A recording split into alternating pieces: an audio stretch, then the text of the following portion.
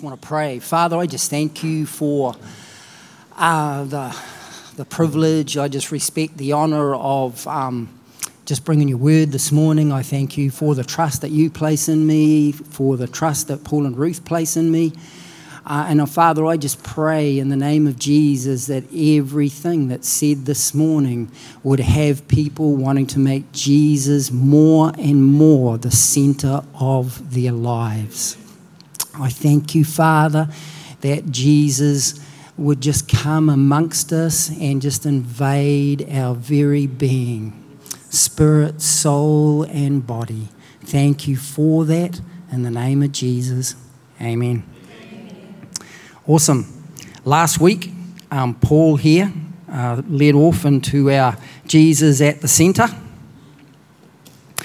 And he said that when you place Jesus as the centre, it makes you more peaceful, more joyful, more useful, and more powerful. And he said something in there, made a statement in there, and he said, safety consists of the presence of God, not the absence of fear. I thought that was something that really tucked into me. Safety consists of the presence of God. Presence of God. This morning, I want to give you part 2, Jesus at the centre, and I've entitled it, God Has Always Been Like Jesus.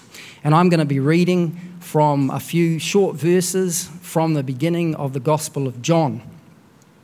And so if you've got a Bible going for you, if you want to turn to that, and we're going to start off by looking at verse 14. I just want to explain this because it's sort of poetic language in these verses, but I just want to explain exactly what we're talking about. Verse 14 says this, so the Word became human and lived here on earth amongst us, and he was full of unfailing love and faithfulness, and we have seen his glory, the only glory of the Son of God. And the Bible is an interesting book. It is written in Greek. The New Testament, the Old Testament was written in Hebrew. Languages are interesting things. English is a little bit like a skinny kinna because it doesn't explain things, it just has words. The Greek language in which the New Testament was written was a deeper language. A word communicated a thought, not just a word. There was a thought behind it that communicated it. Māori is like that too. But English is quite shallow. So it's interesting when we're preaching to you sometimes, you'll hear people mention the New International Version, which Reuben has said to me is actually the North Island version, NIV. You will hear us mention the New Living Translation, which is what I'm reading out of. You'll hear us mention the King James, the New King James. If you Google it all, there's literally heaps of different translations of the Bible, and that can be confusing. There's modern one called the Passion.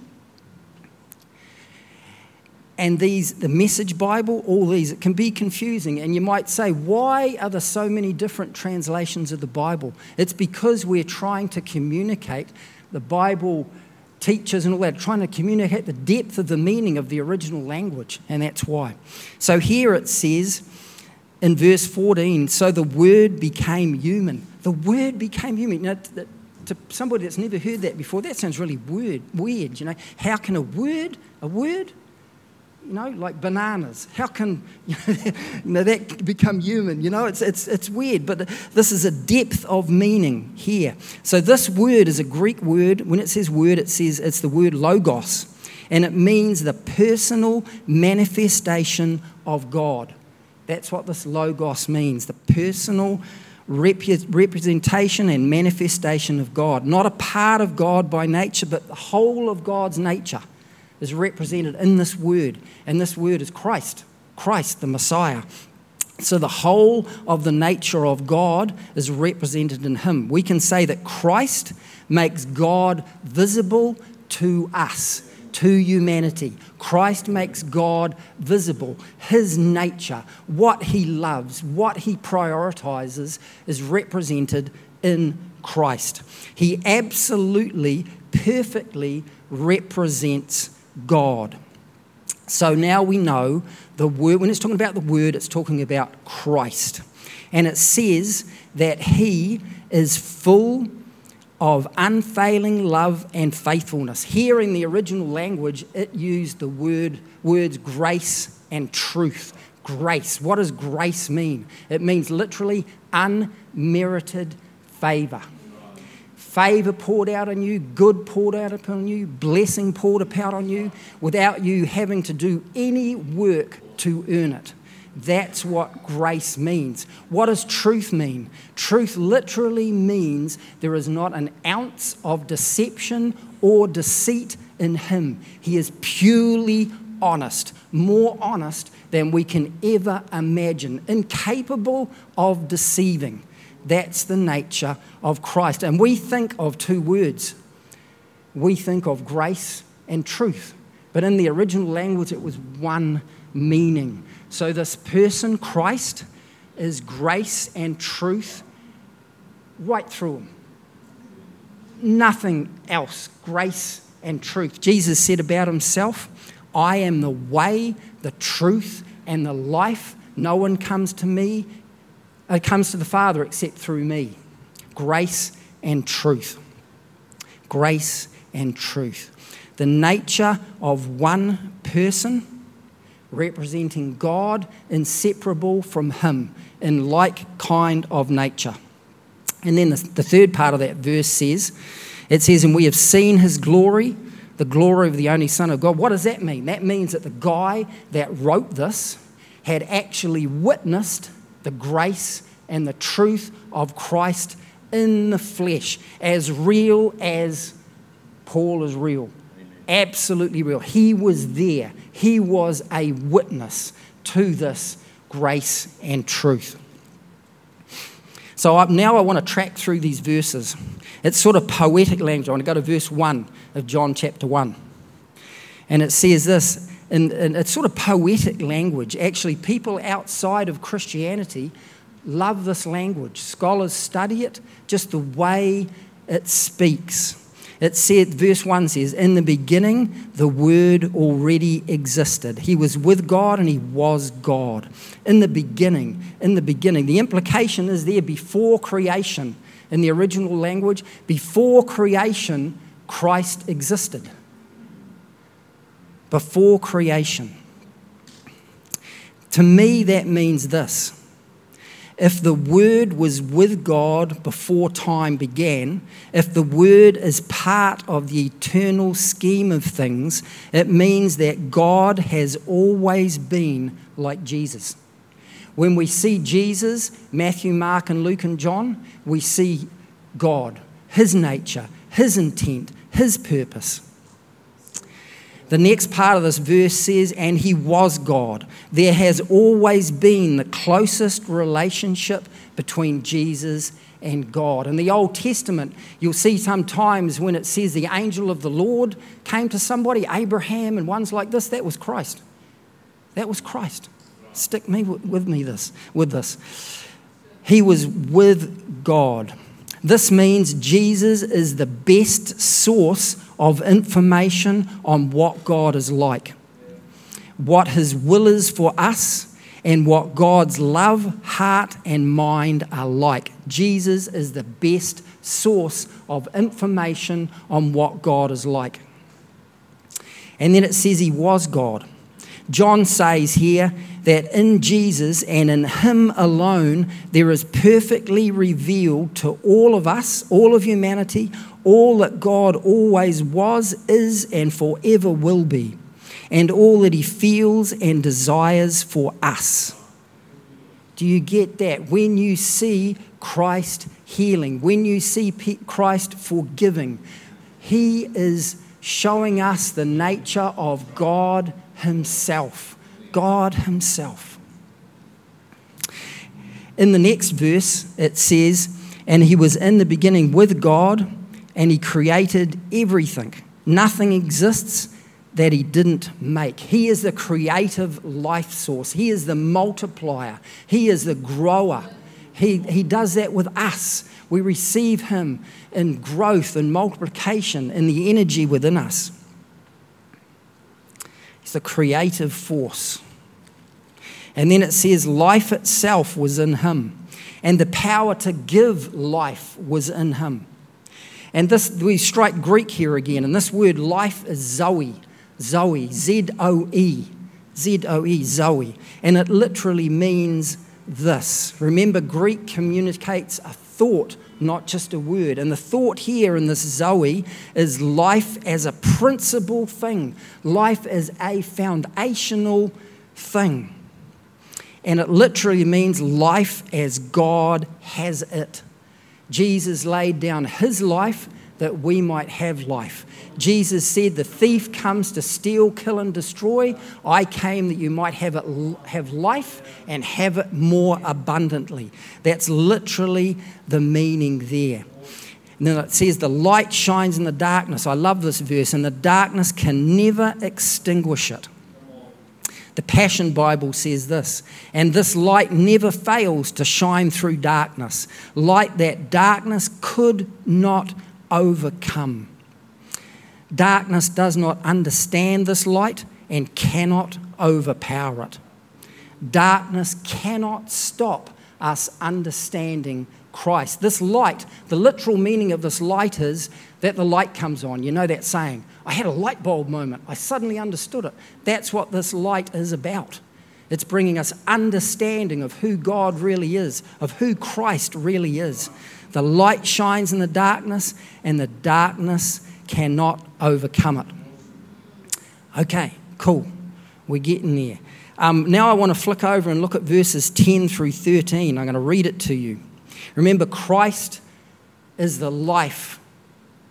He came into the world to bring life and truth and grace. And here it says in verse 10, but although the world was made through him, the world did not recognize him when he came.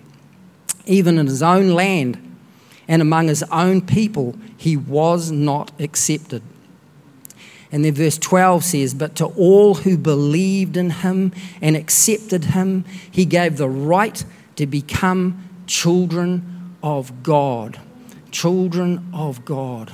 The Message Bible says it this way, but whoever did want Christ, who believed in him, and who he said he claimed to be and would do what he said, he made their true selves, their child of God selves. The transformation that comes into each of us when we receive Christ, when we believe him. Hear that, it makes us our child of God selves. The Amplified Bible says this, but as many as did receive and welcome him, he gave the right, the authority, the privilege to become children of God, those who adhere to and trust in and rely on him. Authority is a hard case word. We think about authority like Jacinda putting us under lockdown. You know, you can make people do what you want them to do. We think about that authority. The authority of Christ is not like that at all. It gives us the authority to fight for those who cannot fight. It gives us the authority to push back against powers and principalities of darkness. It gives us the authority to proclaim the name of Jesus, even in darkness. It's that type of authority. It gives us the authority to love when there's dissension and prejudice and racism. It gives us the authority to push back against those prejudices that would try to rule over our world and push against them in the Spirit and prayer. It gives us the authority in prayer that in the name of Jesus, every knee shall bow. That's the authority we're talking about, okay? The authority to love, to bring peace, to bring joy, to love the unlovable. And also there's a key thing in here. It says that those who trust him, rely on him. I love this, the thought of abiding.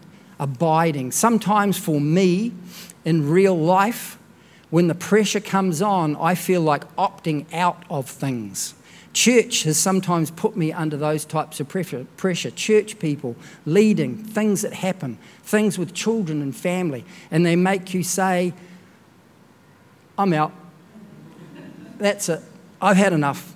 It's gone, but the Spirit of God, when I go to Him and when I read my Bible and when I pray, He says to me, abide, stay put, stay where you are, stay with me, don't you leave, don't you go. And every time I have done that, I'm being upfront here, every time I've done that, when the time goes past, there are blessings that come, there are encouragements come, there's new people that come, there's blessings and anointings that come that I would have missed out on completely if I had opted out of my faith or whatever, however you interpret that.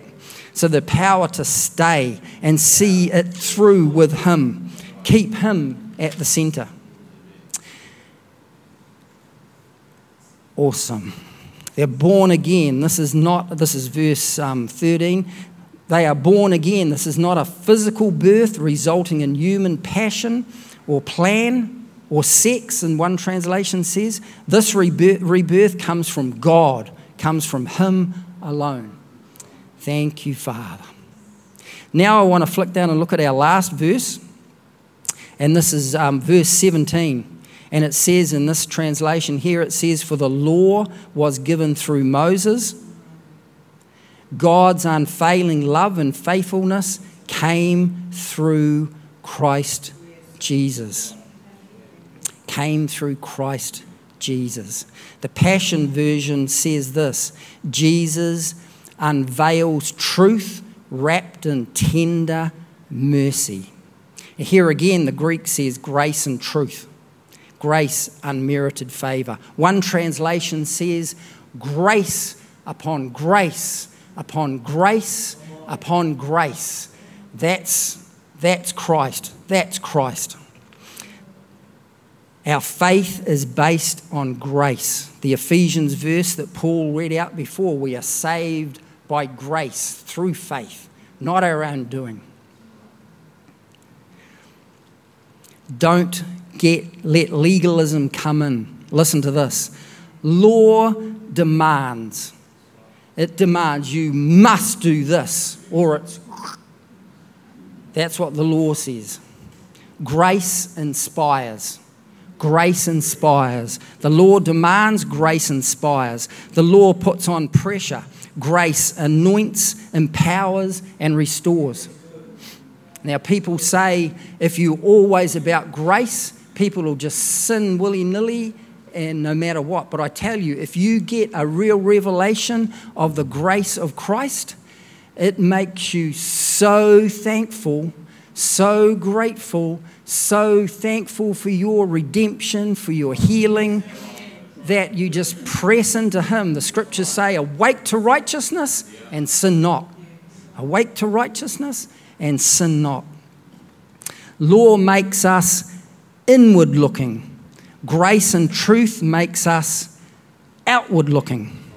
The law makes us self-conscious. Oh, did I do something wrong? Oh man, I did that. Oh, I shouldn't have done that. Why did I do that? That's what law does. Grace makes us Christ-conscious and outward looking. Why? Because we are so aware of what He's done for us. It empowers us forward. It empowers us to trust Him more. Awesome. Awesome. Christ, Jesus at the centre. There's an old hymn that says, Christ alone, cornerstone. Christ alone, cornerstone. He's the cornerstone of our lives, of our faith, of us moving forward. Father, I just thank You for Your grace and love. As the ministry team rushes around now, I just thank You, Father. I thank You, Father, for this simple and yet profound message. Thank You. Thank You, Father. Thank You, Father. There's one thing more I want to say, and that's this book is interesting because it's in two parts. If you can see in my Bible here, It says New Testament. The major part of it is Old Testament, and there's New Testament. That means an old agreement and a new agreement. The interesting thing about the Bible is that God dealt with man under law for hundreds of years, pointing towards Christ, to bring Christ in. And men have misinterpreted the division between the old and the new. An apostle called Paul in the New Testament said to a young protege called Timothy, rightly divide my word of truth. Rightly divide my word of truth. And I get concerned when well-meaning Christian people use some of the legalistic things in the Old Testament over the New. And that is not rightly dividing the word of truth. We've always got to look at the old with Christ. We've got to look at with the truth of Christ. And men have never been able to truly understand the mind of God and the belief systems of God until Christ came and he showed them. And you can see the knowledge of God, the knowledge of the scriptures can sometimes not be enough. You look at the Pharisees in the New Testament and they absolutely knew every scripture down to the pat, but they missed Christ when he really came. Missed Christ when he really came. So, Father, I pray upon all of us that we would rightly divide your word of truth, that we would see the old in the light of Christ, that, Father, we would be totally aware of your grace and the need to keep Christ center at all times. Thank you for that. And as every one of us have got our eyes closed, I just want you to think about what Paul said last week in his message, that true safety comes from the presence of God, the presence of Christ in us. We're obsessed as a culture with safety and comfort. And these things can be false in our lives and take us down the wrong track. So we want our safety to be sourced in Christ. We want our comfort to be in him, regardless of our life circumstances.